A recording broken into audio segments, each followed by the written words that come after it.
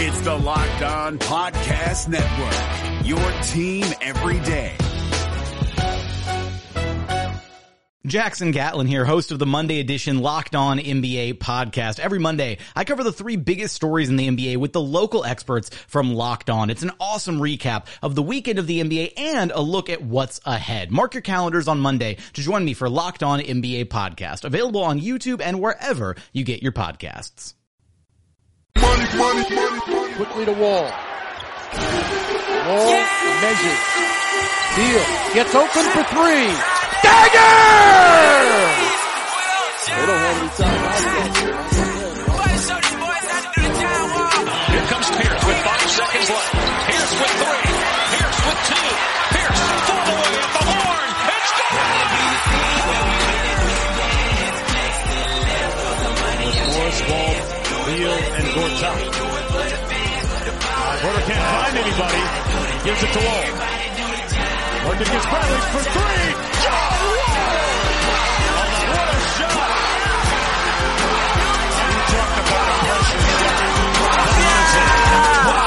Everybody clip out. Hand me the ride.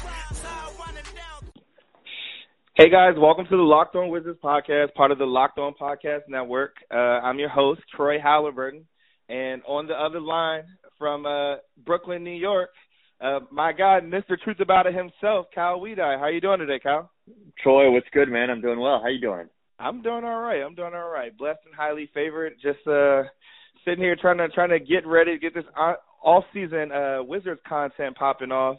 And I had this idea about doing not so much as player preview podcast, but just more so just kind of going over the whole landscape of the team. And I felt like one of the players who people haven't really been talking about as much is John Wall. And I felt like you were the perfect person to sit down and talk about Wall with, since you were there to cover him from the beginning of his career.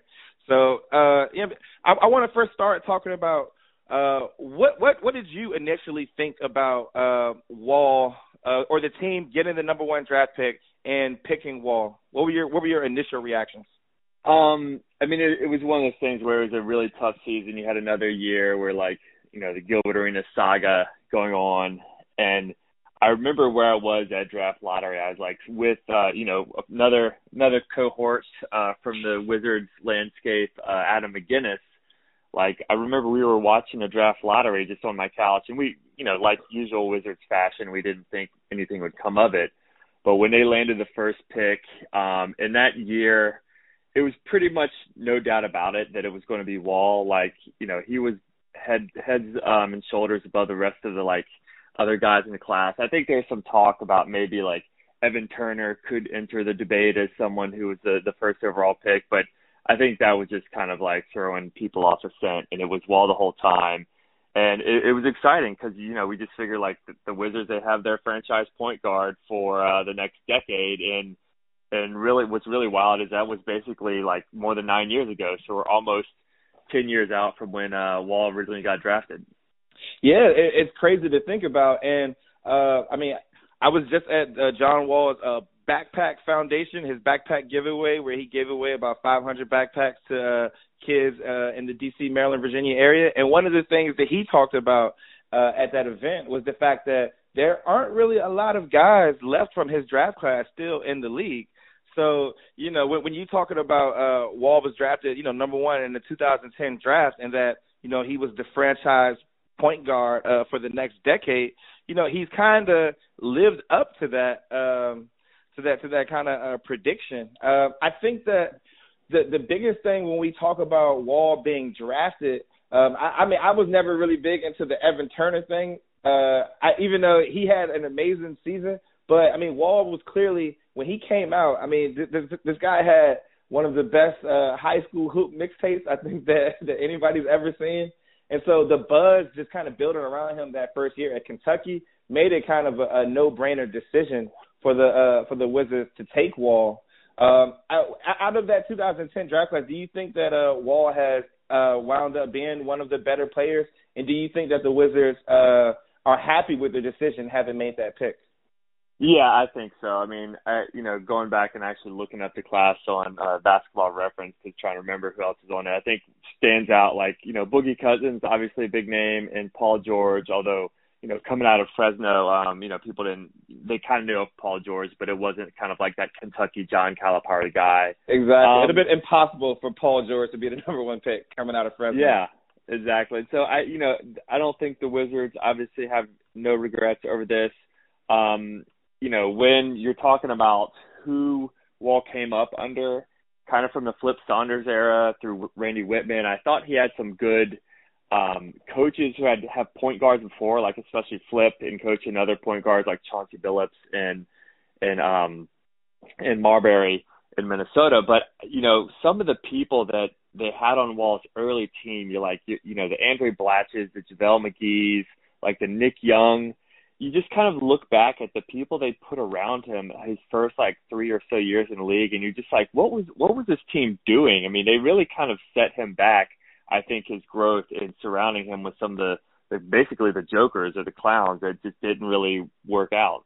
Oh, trust me, we're going to get into some of those jokish, clownish Wizards teams.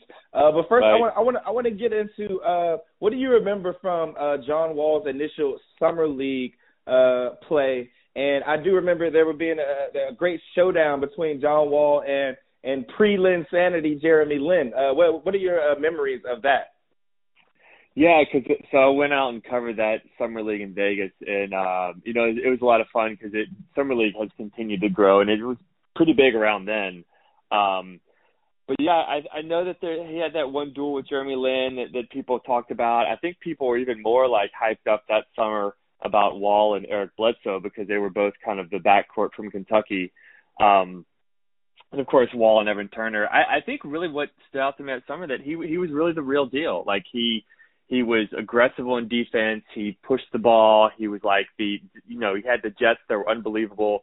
Obviously, the turnovers in his jump shot is, he came out at summer league thinking all right, he needs to work on these two areas, but that was obvious coming in after spending 1 year at Kentucky. So really, I think the summer league was an affirmation that Wall was worth the Wizards spending the number one pick on. Yeah, I mean, that's good to hear that you had an affirmation feeling after watching him play in summer league. But I would say that as far as the national media is concerned, there were still a lot of doubts surrounding Wall and his play. And I think that there were even more doubts surrounding things that had nothing to do with his play on the court. I mean, we can get into the infamous Dougie incident. And, before John Wall even had played a regular season game, he had this, he was dancing, he was doing the Dougie. That was a popular dance back then. And then I just remember, people like Colin Cowherd, just straight killing him for that. What do you think that was probably some unfair criticism of Wall at the time, just over a simple dance, and people talking about his leadership skills and on the court stuff based off of, just a guy, a 19-year-old kid, literally having fun. Yeah, of course, that was completely ridiculous, and it's kind of tough that Colin Cowherd was allowed to set so much of the narrative or the conversation. I don't want to admit that he set any sort of narrative, because I think the general feeling was that, people saw Wall for what he was. He kind of grew up in tough circumstances, and I remember Colin Cowherd even talked about him not having a father, but that was something John Wall could not control, and his dad was around for a while. And I know it just seems weird that Cowherd made that such a deal that he had a thing for John Wall, and I don't know how that originated. But I think ultimately that was just a conversation that people had to have. But really, Wall came out showing how much he cared about the game and how much, I guess, he was a student of the game. And that's one thing I don't think people realized right away when he came into the league, how much he was into watching film and how much he could have that conversation about basketball. Those early days in interviewing John Wall was always funny because he would talk really fast, and you're like, wait a minute, this guy also has the sort of North Carolina Southern drawl, but he's a fast talker. But one thing that always stood out is even speaking with reporters, he can kind of break down and remember plays. And so that sort of stood out to me from the early days, more about what John Wall could do as a basketball player more than what anything Colin Cowherd was was saying about him in the media. Yeah, but let me ask you this: how much of a impact do you think that Cowherd making those comments, like kind of creating this narrative at a very early stage of his career, like how much of an impact do you think that has had as his career has, kind of as he's matriculated through the NBA? Do you think that has kind of carried over, and that maybe some of the stuff that people talk about now has to do with him coming in with this kind of false narrative from Cowherd? I feel like if anything, that motivated John Wall in his first several years in the league to kind of do what he needs to do to put a team on his shoulders, and he got to that point. He led the Wizards to the playoffs, I think, in his fourth year. And it looked like he was really on top of, DC, this franchise. People were talking about Wall and Beal as one of the best backcourts in the NBA at one point. And I think getting to that juncture with Wall and the Wizards and how promising they were at some point, I think that was maybe even motivation from Wall by things that people like Howard said. But you have to separate what we kind of know from Wall now from anything to do with those narratives, because I think Wall has kind of changed a little bit as a player and how he wants to see himself. And then, of course, dealing with injuries and everything else, it's just hard to really think about the John Wall we knew with so much potential and without the context of, now he's kind of an afterthought. He has a contract that people are trying to come to grips with, and where will he fit in on this team? And so it's a really different place to be with him. And I'm still personally trying to kind of reconcile, where the Wizards will go with him next.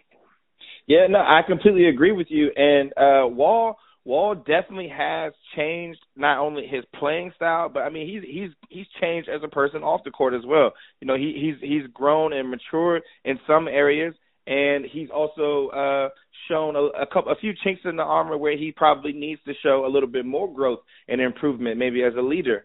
But let's talk about those beginning years of Wall.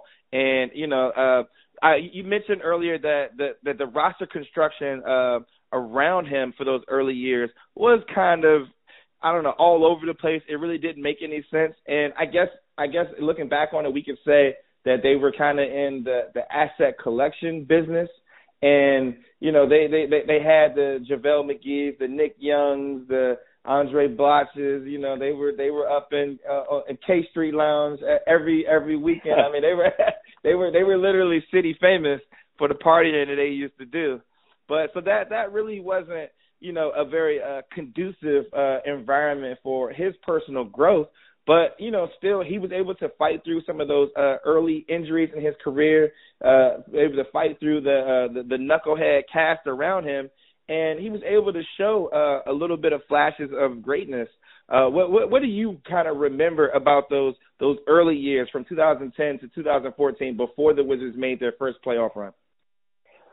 One, aside from all the so-called knuckleheads, they just did not surround him with enough shooters, and it always seemed odd to me. It wasn't until I feel like, basically Ernie Grunfeld signed Martell Webster randomly off the street until they got a guy who can really knock down three-point shots. But with Wall's game himself, I think Flip Saunders and, later on Randy Whitman, who was an assistant under Flip, did a good job of putting the ball in Wall's hands to really work off the pick and roll. And, it was just a repetition of over and over Wall shooting those elbow jumpers.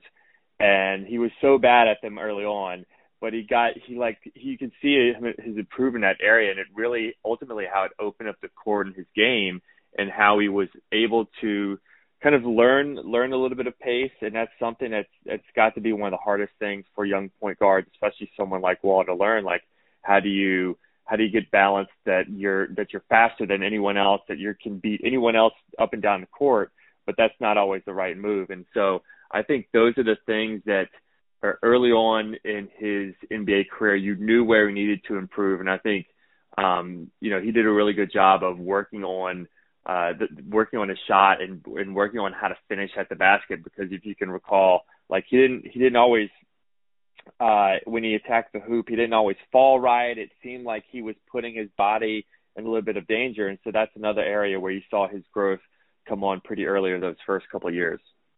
Yeah, I mean, I can definitely remember Wall being the pace of play was a big thing for early John Wall, and I feel like him being able to kind of slow the game down was probably the most key thing that allowed him to like kind of grow as a player and as a true point guard, as a floor general.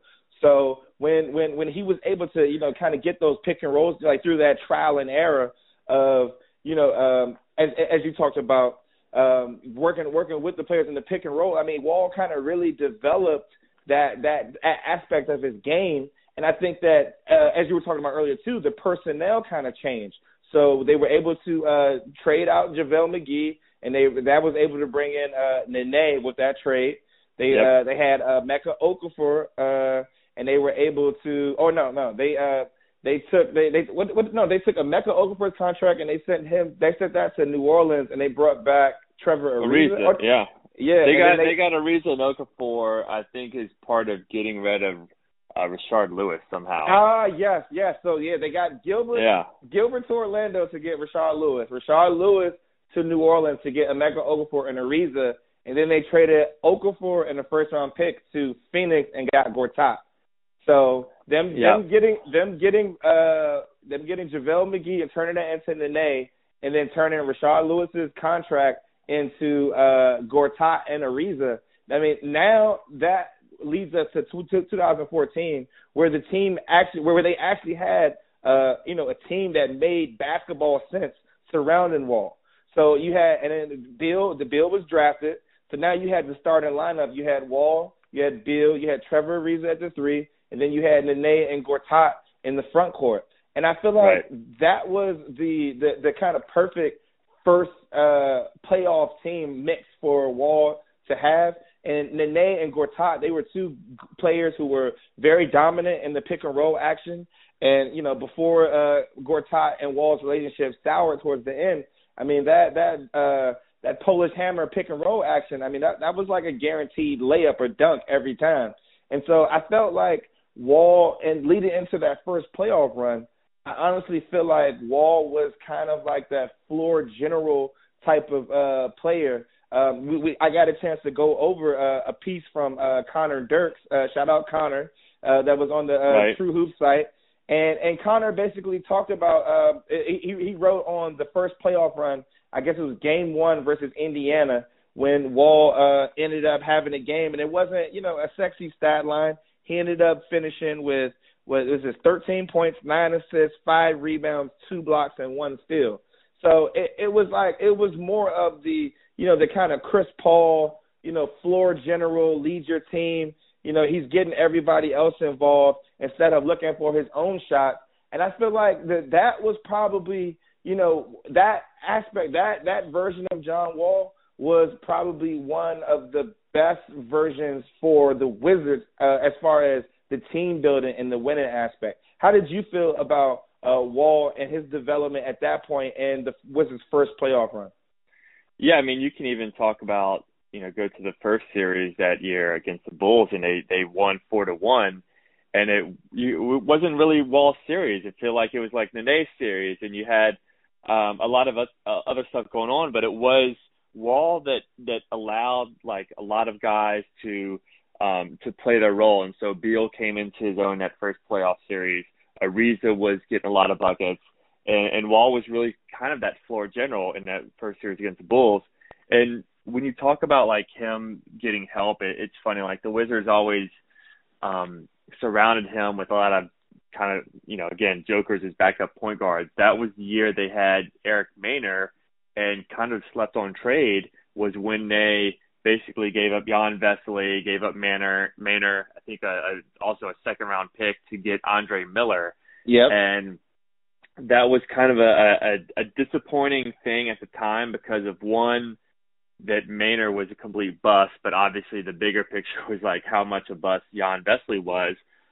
And so it was kind of tough for the team to swallow having to get rid of a former high draft pick, but Andre Miller helped sort of shaped that team and what they could do in the playoffs. And I think Wall ended up learning a lot from sort of Professor Miller and his ability to play in the post and do different things that would help the team win.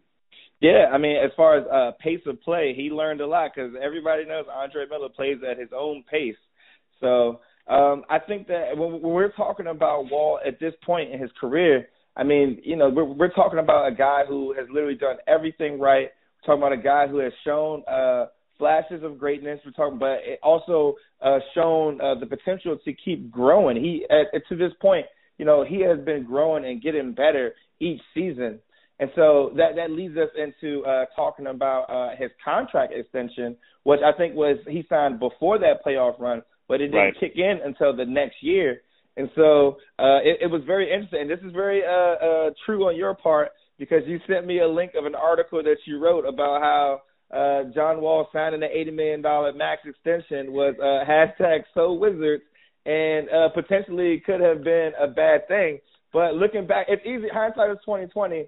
And we can look back on it now and say that, you know, Wall fully lived up to that $80 million contract extension. Let's talk about why you might have been a little bit apprehensive of the team giving him that max contract at the time. And do you feel like ultimately that he did live up to that contract? Yeah, I think he did, but I was hesitant at the time because, look, he was 3 years in the league, and in his third year, he missed a lot of games. He ended up playing just 49 games that year. And so he sort of seemed injury-prone. You talk about even his early days, like he came into the NBA with, like, knee tendonitis issues. So part of it was, wanting to feel better about him going into the future and his health.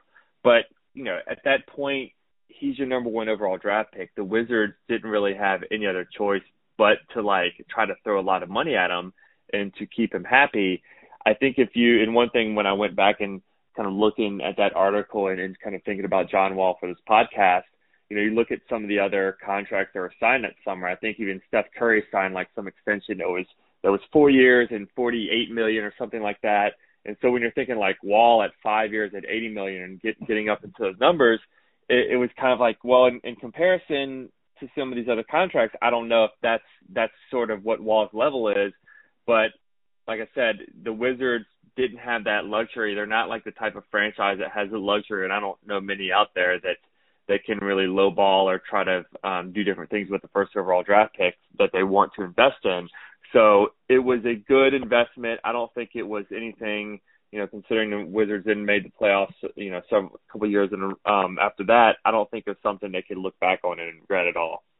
Yeah, I completely agree with that. And when you talk about players who also signed contract extensions, I mean, John Wall even made a famous comment, hold on, I'm getting paid the same thing as Reggie Jackson now, too. So it's, I think that when we look back on that contract, I mean, I feel like he lived up to that contract. He had 4 All-Star berths in that time period of that contract. He led the team to over the 5 years, he led them to 4 playoff runs over the course of that contract.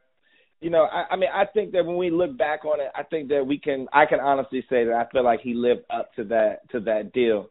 Now, let's go on to the second playoff run because I wanted to talk about real quick about the team building aspect and how Ernie Grunfeld chose not to re-sign Trevor Ariza I believe the deal he signed for Houston was 4 years, $32 million, so $8 million a year. So they chose to not give Trevor Ariza that deal, and some might say that they were trying to save up money because they were going to make a run at Durant.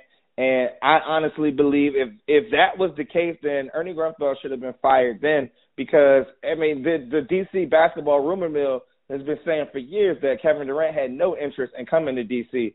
So if they're legitimately making moves based off of that, then, I mean, that was a fireable offense.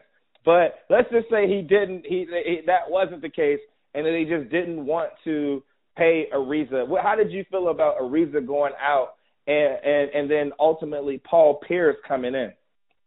Yeah, honestly, I don't think the Wizards could have really done anything to keep Ariza. I honestly think he wanted to go. He wanted to go closer to the West.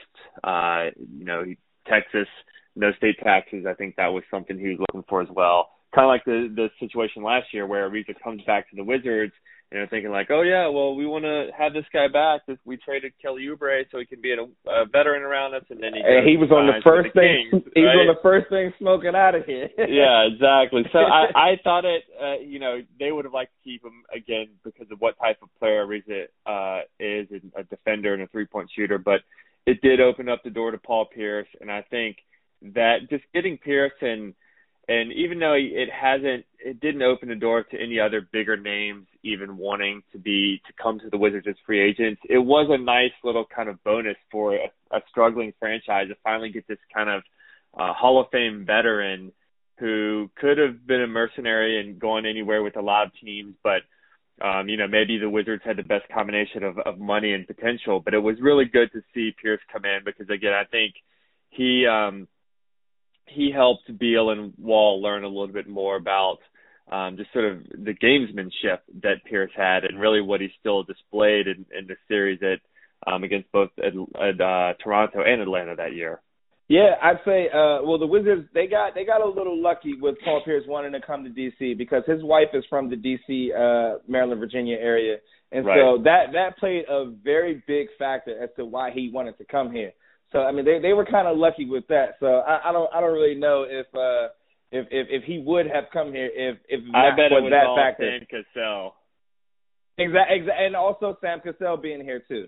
So I think that they had a couple of factors, a couple of non-on the court factors. But he also, I feel like when he came here, he probably did see a lot of potential in Wall and Beal on the court, and I think that led to probably some of his frustrations leading down the line as the season went on with Wall and Beal because he knew how good that they could potentially be. He knew that they weren't reaching that potential, and I think that was part of the thing that frustrated him. I think one of the more poignant things that I remember from Paul Pierce's tenure here was the fact that, he talked about, coming into the locker room at halftime of games and guys were in there looking on Twitter and Instagram, looking at what people were saying about them. And, I think the way Pierce, was talked about it, that, he was kind of just dumbfounded at the fact that, that the guys were so sensitive and really caring about that type of thing. And he felt like that, they weren't really focused on trying to win. And so, and Pierce was the type of guy where, he was already getting up there in age at that point. So he was able to, pick and choose his spots. And he had the mental aspect of the game kind of solidified. He had that on lock. And he was trying to, trying to teach Wall and Beal. And I guess the message never really got through because, he turned around after the I-Call game shot and all of that, the playoff run. And he got out of town with the quickness. He booked it to L.A., yeah. He booked it to L.A. I always wondered who Pierce was talking about, like who was most on social media. I mean, I can certainly see it, like, to be honest with you, Gortat or Kevin Seraphin doing social media halftime checks. Maybe Wall more than Beal. But I always wondered who exactly Pierce was talking about and who was the most flagrant violators. Yeah, I feel like that's something that we got to get Paul Pierce to talk about on the jump when he starts popping off about all his old stories and giving out all the tea. We might need to ask him about that. But I mean, I think that team, that Wizards team, was an exceptional Wizards team, and I'm not going to lie, I'm still in the camp that if Wall had not broken his hand in Game 1 of the conference semifinals against the Hawks, I think that the Wizards would have been in the conference finals that year.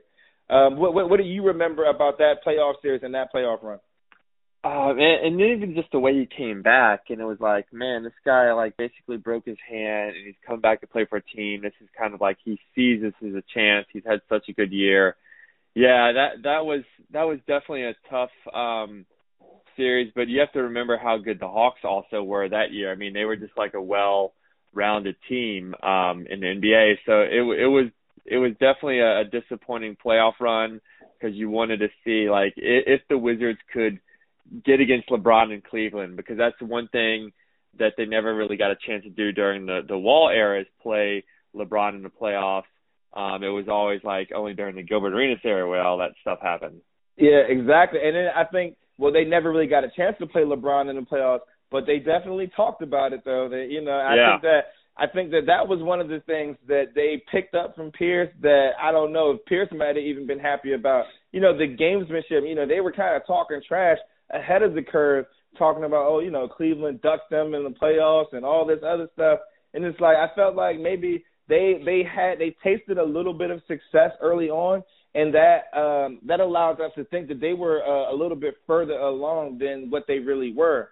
So, they started kind of talking a little bit, and I think that kind of led into the next season, the 2016 season, where the team actually missed out on the playoffs. And so the team misses out on the playoffs.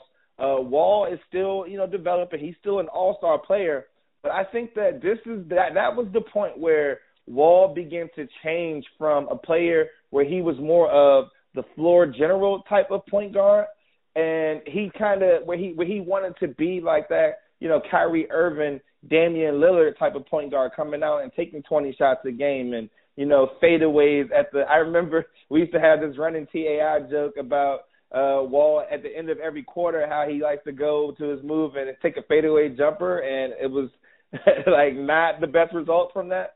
But it's like you could see that he was trying to play a certain type of way. What do you feel about the way Wall's game developed at that stage, and what did you think about Randy Whitman and the things that he was trying to instill in Wall, or maybe some of the bad habits that he allowed to go on during this time period?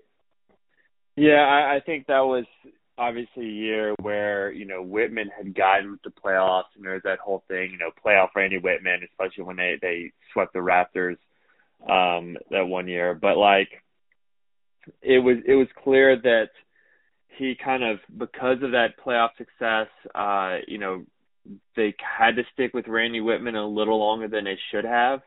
And by that year, the players are really tuning him out. And again, Ernie Grunfeld is doing no one any favors with just the kind of the different actors who came through the Wizards, from obviously Marquise Morris to your Allen Andersons to DeJuan Blairs, the different cast of characters that I think Ernie was just, again, grasping for veteran straws and plugging in different people around Wall. And a lot of times it's these veterans who are at the end of contracts, and that just doesn't create a good environment where you feel like you can really build something. And so that one year, even though Wall was, fairly healthy, I think Beal missed a lot of games too. And so that even caused Wall to sort of go a little bit more on his own. So he's kind of tuning out Randy Whitman. He's got a bunch of other veterans playing for themselves. And then Wall's kind of like, well, I need to do this myself. And it just did not work out well at all. And so that's where you see the Wizards definitely took a step back, and then, getting out of the Randy Whitman era. Yeah, I agree completely. Wall, there are a lot of factors as to why why he took a step back and the team took a step back. But I think that you hit the nail on the head when we're talking about the roster construction. There's another joke that you always run with, the proven veteran. I believe that's still your Twitter name on your bio. Randy Whitman, you used to bring in these guys and, he used to say, oh, he's a proven veteran, but AKA a lot of these guys were washed, and they're bringing them in, and Wall, he just couldn't carry them. The roster construction wasn't conducive enough for the Wizards to be out there playing good team ball. So this allowed for Wall to kind of, when he's looking around in the huddle, he's like, well, I'm not passing to this dude. I'm not passing to this dude. I might as well just go out here and try to score, 25 points a game. And then he realized that, if he plays a certain way, that he actually could come out there and score, more than 20 points a game. So I think that, in certain situations, that type of growth and development would have been needed. But I would have liked to have seen it come and, in a kind of winning atmosphere. But, everything happens for a reason, though. So, but when we have Randy Whitman coming out and then we have Scott Brooks coming in, that leads us into the death row DC era.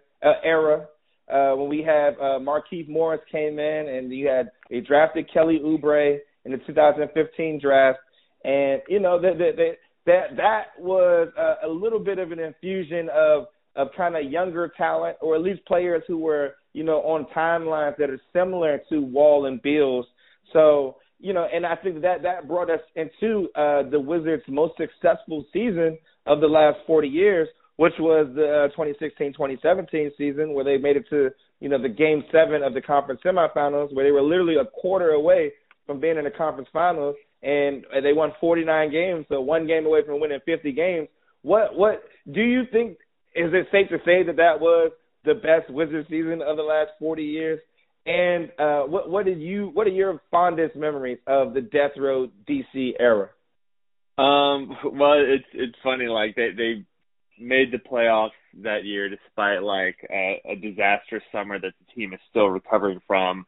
So that was a summer that, you know, they couldn't even get a call or a meeting or a wink from Durant, so they turn around and sign Jan Mahimi, Andrew Nicholson, and Jason Smith. So it was just like amazing that they sort of remained healthy for the most part throughout the season, and then got to the playoffs. I think that's where you saw. I think that's where you saw Brooks come in and help right the ship. You know, I'm still not a big fan of Scott Brooks, but he did bring a little bit different offensive aspect to the Wizards that, you know, they obviously were not getting through Randy Whitman, because Randy Whitman was more of a defensive coach, and until the roster didn't allow for that. So I think that helped, especially in terms of the more forward-thinking NBA. And it really was just it helped to have a bunch of guys healthy that year, because Wall appeared in more than 75 games. So did Bill. I think Otto Porter played 80 games. Gortat played all 82. Marcus Morris played all like 76 games. So, you know, that's a situation where most of your key guys are healthy, and when that happens, I think a lot of teams can show what they're made of. But when that doesn't happen, you know, that's where things get separated. Yeah, I think one of the things that I want to hit on that you said that was very key is it's kind of a miracle that they had the season that they had, considering the summer that they had beforehand. And so, you know, they pretty much, you know, one of the things that I remember, you know, when going back and writing, and this is about the season that I kind of, you know, was getting into a groove with my writing. I think that when we looked at the data of the Wizards from the starting lineup from that year, and then you look at the bench players, I mean, it was like night and day. That Wizards starting five was like almost like a championship quality team. Like they were playing some really good basketball. But then it's like when you insert it, like just one player into that, you know, the efficiency dropped significantly. So yeah. I mean, this is one of the things that we're talking about with, you know, part of the reason why Ernie Grunfeld is no longer the team president. But I think that when we look at Wall and what he was able to do with not really a great cast surrounding him, I mean, it was kind of an exciting time to be a Wizards fan, but ultimately though, you know, the goal was to make the conference finals. The goal was, you know, to kind of take that next step, and you know, despite whether that being Wall's fault or not, you know, the team was kind of unable to take that next step. So let's talk about the kind of, with that being like the climax or the peak of, you know, this John Wall Wizards era. And, you know, but first, before we get into the decline, let's talk about the fact that Wall made All-NBA that year, and that is what allowed him to be eligible for the Supermax contract, and him signing that 5-year, $200+ million contract. What were your thoughts about him making All-NBA that year? And I guess we can just get right into it. Elephant in the room. Did you believe that he deserved that Supermax contract at the time?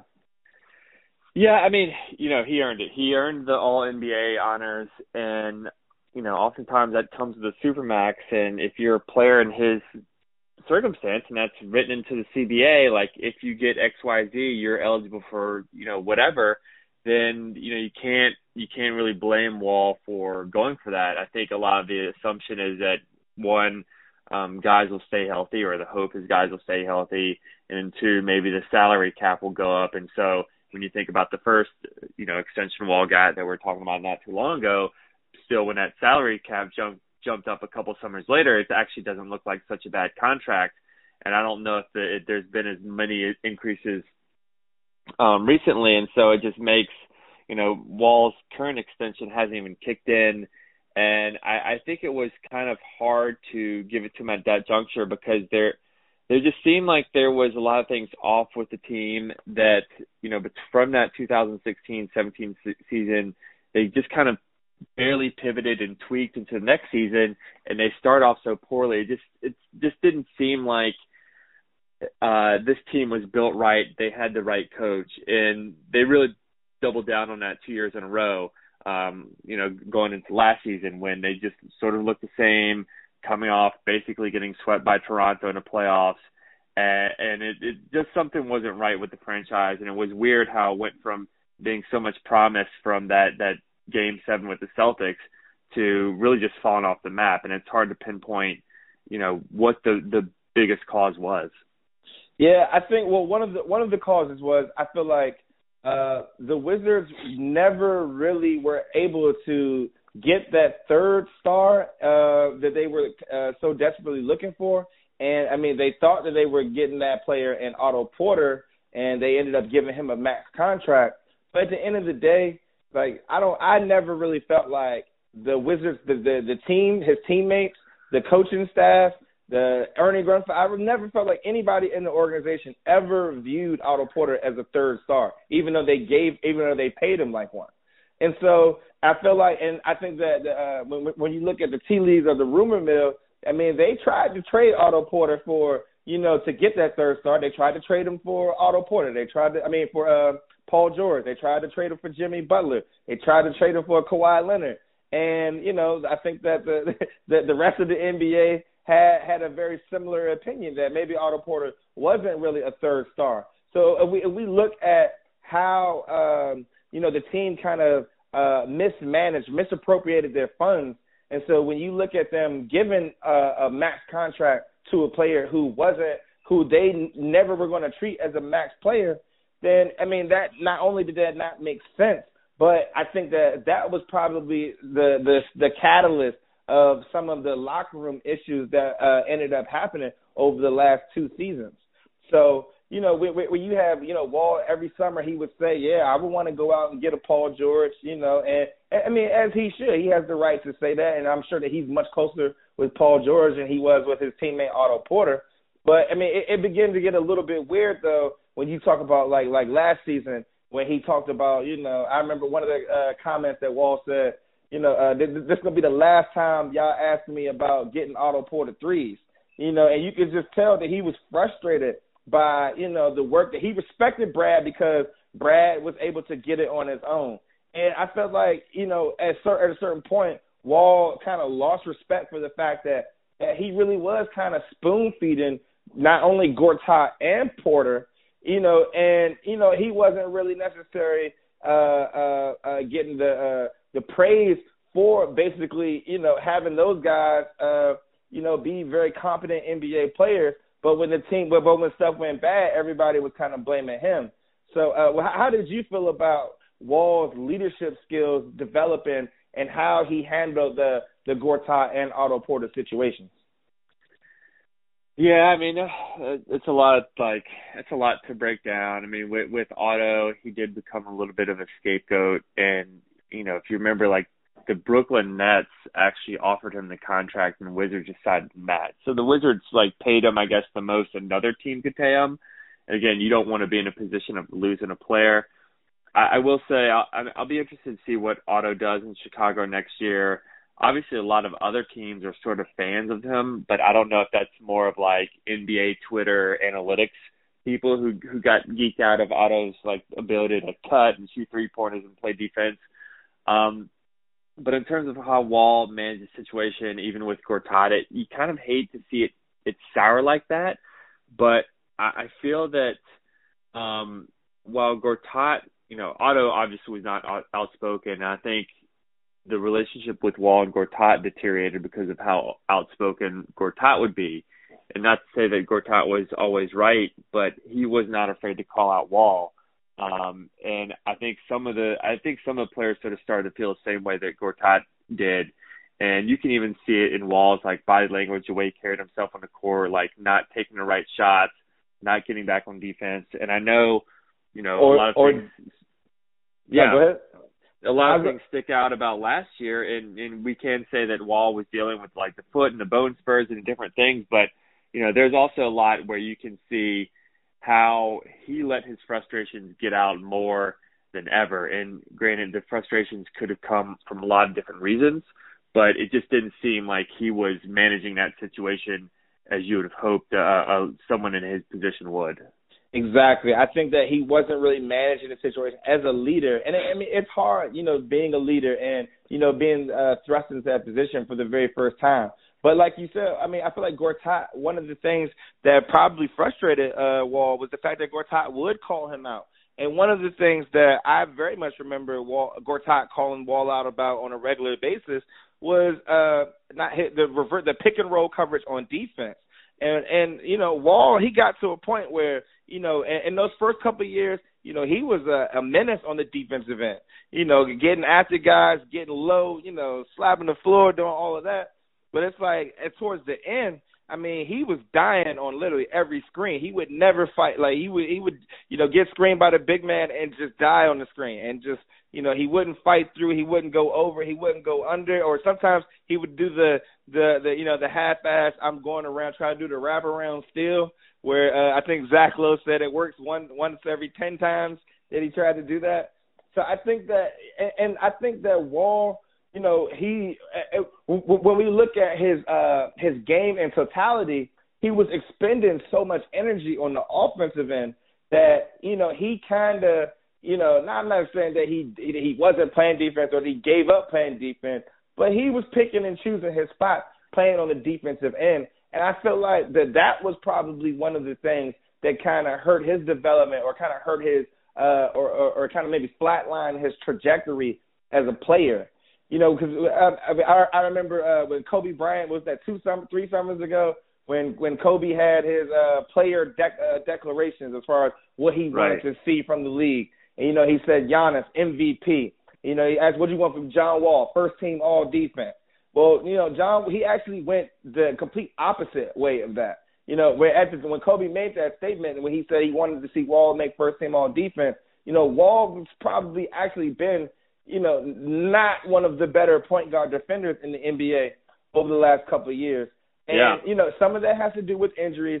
But I think a lot of that has to do with him expending so much energy on the offensive end and not really have anything left in the tank on the defensive end.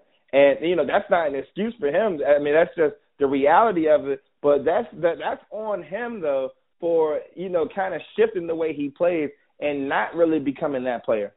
Yeah, I agree because in some sense, I bet Wall probably sees it as his own load management, and he's like the star of the team, and he does so much. And so, like one of his big moves was, preemptively pointing out the switch before even a switch would even be necessary. And you're like, well, why are you just sort of settling for a switch, dude? You're always sort of pointing for the guy behind you to switch. And so I think you sort of hit it right there. And he's not exactly using his energy in the right ways and is sort of productively even on offense or when it comes to like how he just sort of attacks the basket still an attempt just to get the call from the ref, and then he spends more energy dealing with the refs than he should, dealing with the basketball game. So, I think it's a tough situation, and it's going to be interesting to see if he learns how to manage his frustration better when he finally does return to the court. Yeah, I think that you definitely, something that you said that stood out to me, preemptive load management.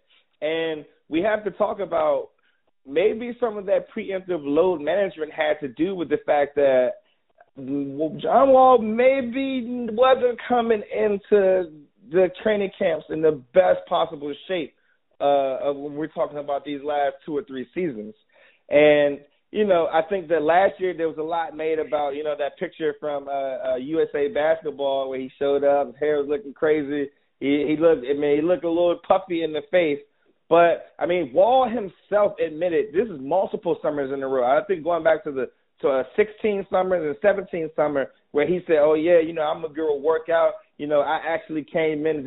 I come in the best shape of my life, And I feel like that was kind of a narrative where it was like, he's posting a lot of his workout videos over the summer, and he's talking about how he's coming into the best shape of his life. But by the time he gets to training camp, he clearly can see that he's not in the best possible shape of his life. And so, I think that he has to have some culpability for that, for him not being in the best possible shape, for him. And maybe I'm not saying that has something to do with his injuries, but I mean, we have to start with when you have a guy who, maybe he got paid that big contract, and he kind of lost a little bit of that fire, and I'm telling you, he was not coming in to camp in shape. So what did you think about Wall and his I guess off-season workout plans, and how many of those years do you think he actually did come into training camp actually in shape and ready to play basketball? Yeah, I think there's certainly times he could have been better in shape, and part of that is like you're sort of using training camp and preseason to get in shape. And then, of course, Wall, he's a guy who likes to go out, party a little bit, and, there's nothing wrong with that. He admits it. Like, look, if you are part of that life, you're living the NBA lifestyle, you're going to go out and enjoy yourself, okay? So no one's knocking him for that. But I think what Wall does not realize is that, again, we talked earlier, he's been in the league for 9 years. That type of stuff is going to start to catch up with your body, especially after years 5 and 6. So I think he, as an athlete who is as incredible as he is, and it's hard for any of us to imagine like doing the things that Wall can do on the court and being so confident in that, I think there's a sense that just like we've seen him struggle in his offensive game and a little bit of overconfidence there and thinking he can be the scorer type of Kyrie Irving type, he has an overconfidence in his body and not only what he can do with it on the court and better protecting it, but also like, how much you're living off the court. Maybe you could get away with things when you're younger. Maybe you didn't take as long to recover, if at all, but now you're getting up there in age. You're going to have to face reality a little bit more. And I think that's one thing that John Wall hasn't accounted for as well as he's gotten up in age and longer in the league. Yeah, and I think that this is a perfect segue into talking about how Wall will recover from this Achilles injury. I'm of the opinion that I think that this injury might be the reality check that kind of gets him back on track. Now, I feel like if his body doesn't deny him that, if he's able to, kind of get back to even like 85-90% of the athleticism that he was before, I think that he kind of realizes that, he almost had the game taken away from him and that he probably will take it a little bit more seriously now. And so, whereas, where coming in the last couple of years where maybe he was going out a little bit too much or whatever it is, I think a lot of that stuff has been overblown too because, every player in the NBA goes out. Like, let's not kid ourselves here. Like, it's like this it's not something that I don't feel like his going out habits were so abnormal that it was detrimental to the team in any way, shape, or fashion. But, I think that when we look at, his all of that stuff kind of adds up. And so when you look at him being able to be in tip-top physical condition or the lack thereof, that I feel like his body kind of broke down. And so now I feel like after having that, almost career-ending injury scare, I feel like he's going to be able to come back a little bit more focused and be able to, kind of put his all into the game, knowing that he almost had it taken away. What type of player do you see Wall being when he comes back from this injury? I think things he would have had to make an adjustment anyway. And so, like you said, the injury actually could make him maybe start that thought process and get him back to where reality is and what he needs to be. And he's still going to be a good athlete. I think it's not like, when I remember Dominique Wilkins, ruptured his Achilles like years ago. And it's like, he was never the same player, but I think modern medicine will allow Wall to come back and still be at a pretty solid level. Now he probably has to, better learn how to use the pick and rolls and use his body and be more that Chris Paul type of point guard who can maybe put a defender on his back and use his body, because Wall still, we saw one of those photos from the summer, and he's kind of the rope photo. He looks pretty buff in the upper body, which it makes me wonder, like, if you're getting that strong and you're putting that much weight on, does that mean he really wants to change his game and kind of think a little bit differently? Because usually if you're trying to recover, you're not putting too much weight on your legs and everything. So it'll be interesting to see what he becomes. I think he has the capacity to be a better point guard, but he's still got to get back to a mid-range shot that will make defenses respect him. And I'm not sure if we've seen enough of that in his career to date, even though he's improved a lot in that area. Yeah, I mean, I think that it will be good for him to kind of shift his game back to that floor general Wall that we were talking about from 2014.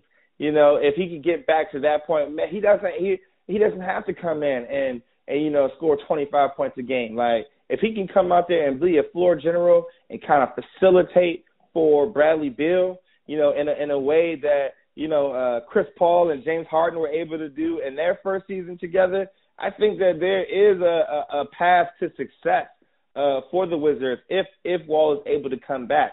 Now, another big question is, what are the Wizards going to be able to do about that contract? I mean, is Wall going to be a Wizard? Are the Wizards going to try to trade that contract, or are the Wizards going to, I know some people are saying it's the worst contract and maybe they should, stretch provision it, even though that doesn't make little sense.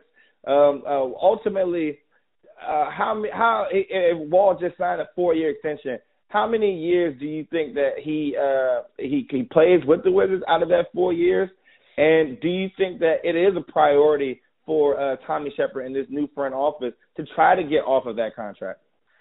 I think it's a priority for them to keep their ears open, but honestly, I don't think anyone's going to trade for that contract unless the Wizards are giving up draft picks, which we hope that Tommy Sheppard brings a completely different approach to his team, and the other kind of restructuring of the organization is that they're not in the business to sell draft picks for playoff rentals or just attach draft picks just to get rid of contracts. So ultimately, I think we will see Wall come back with the Wizards. He'll have to show something on the court, something, healthy to even consider, what his trade value would be. Again, we don't know what the NBA landscape looks like at that point. There could be a lot of teams in a lot of situations. Maybe there's a situation to trade contract for contract when you're getting toward the end of Wall's tenure or the extension, which again, you said it hasn't kicked in yet.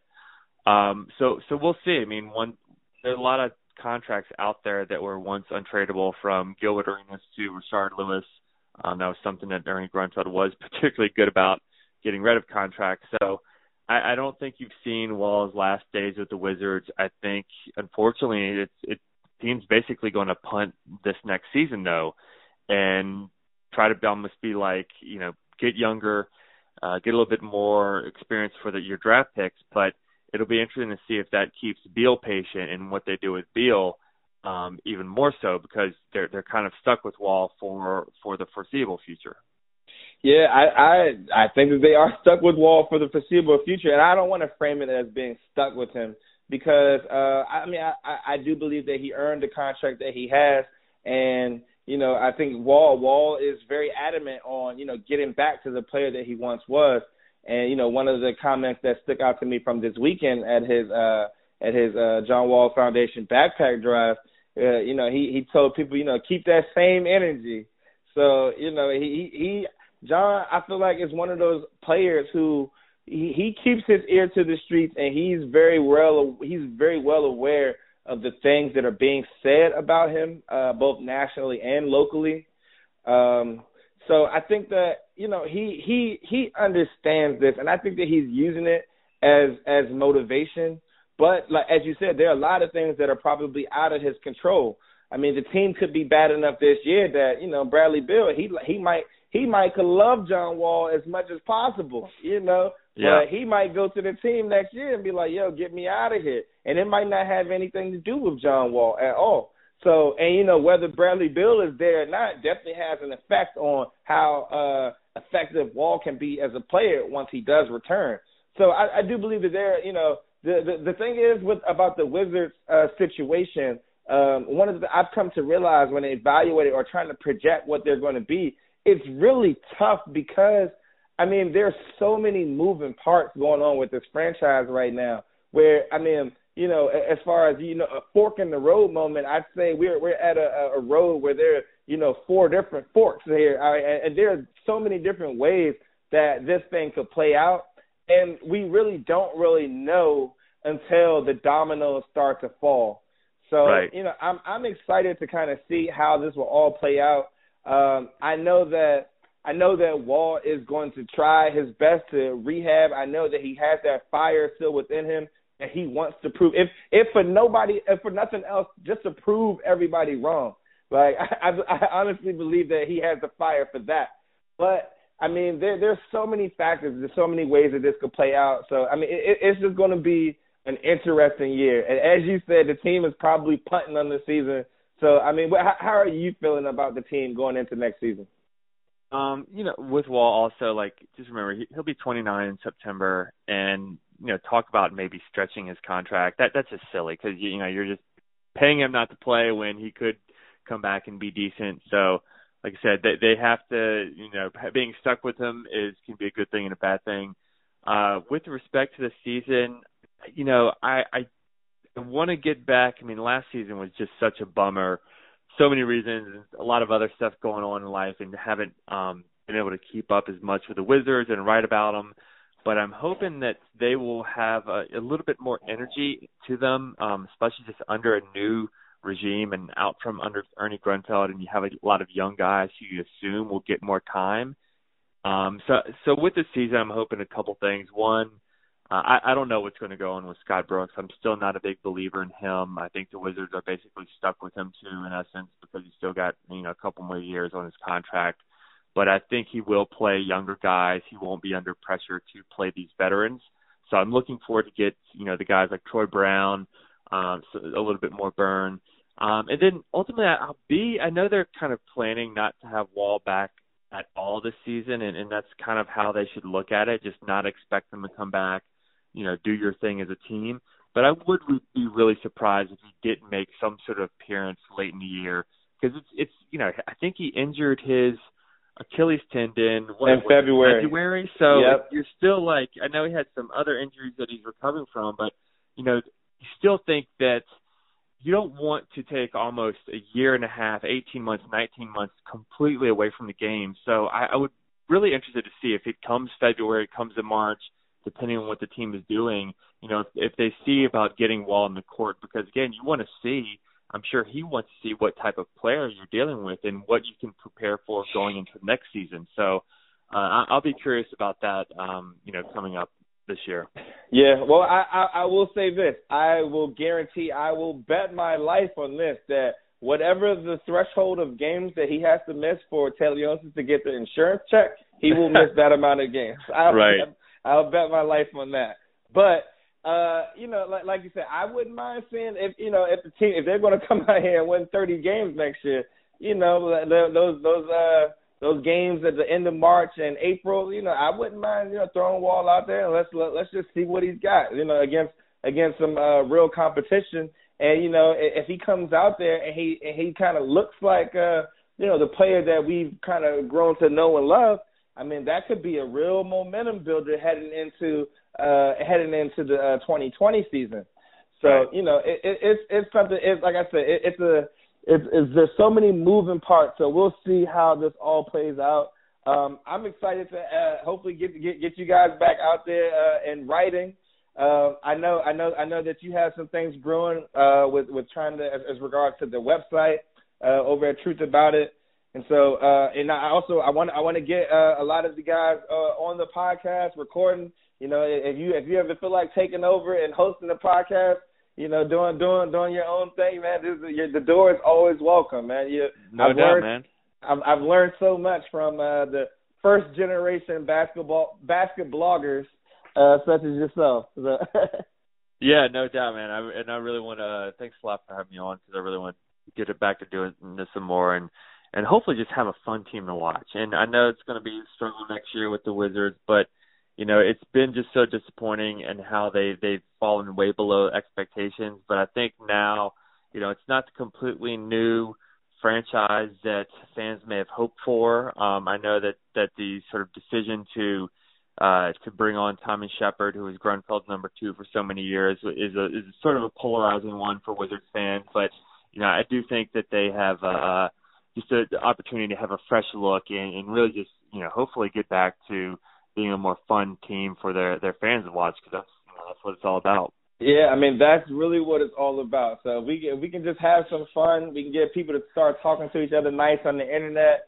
Maybe we can get this DC family thing turned around, man. So Kyle, I want to thank you for coming on, man. I want to give you an opportunity now to kind of plug your social media stuff. Let the people know where they can find you and check out some of your work. Yeah, man. I mean, obviously, truthaboutit.net is the website, and my Twitter handle is truth_about_it. And we have a whole crew of the usual characters from Rashad to Brian, and hopefully we can get back on it, sort of reinvigorate the site, because it's a whole thing that gosh, it started more than 10 years ago. So the site started back in 2007. And so we've sort of been a long way, and we're still with the Wizards, and just kind of need to hit the reset button ourselves. And so looking forward to things to come. Hey, call it a retooling, not a rebuild, man. Exactly. Hey, Prime members, you can listen to this Locked On podcast ad-free on Amazon Music. Download the Amazon Music app today.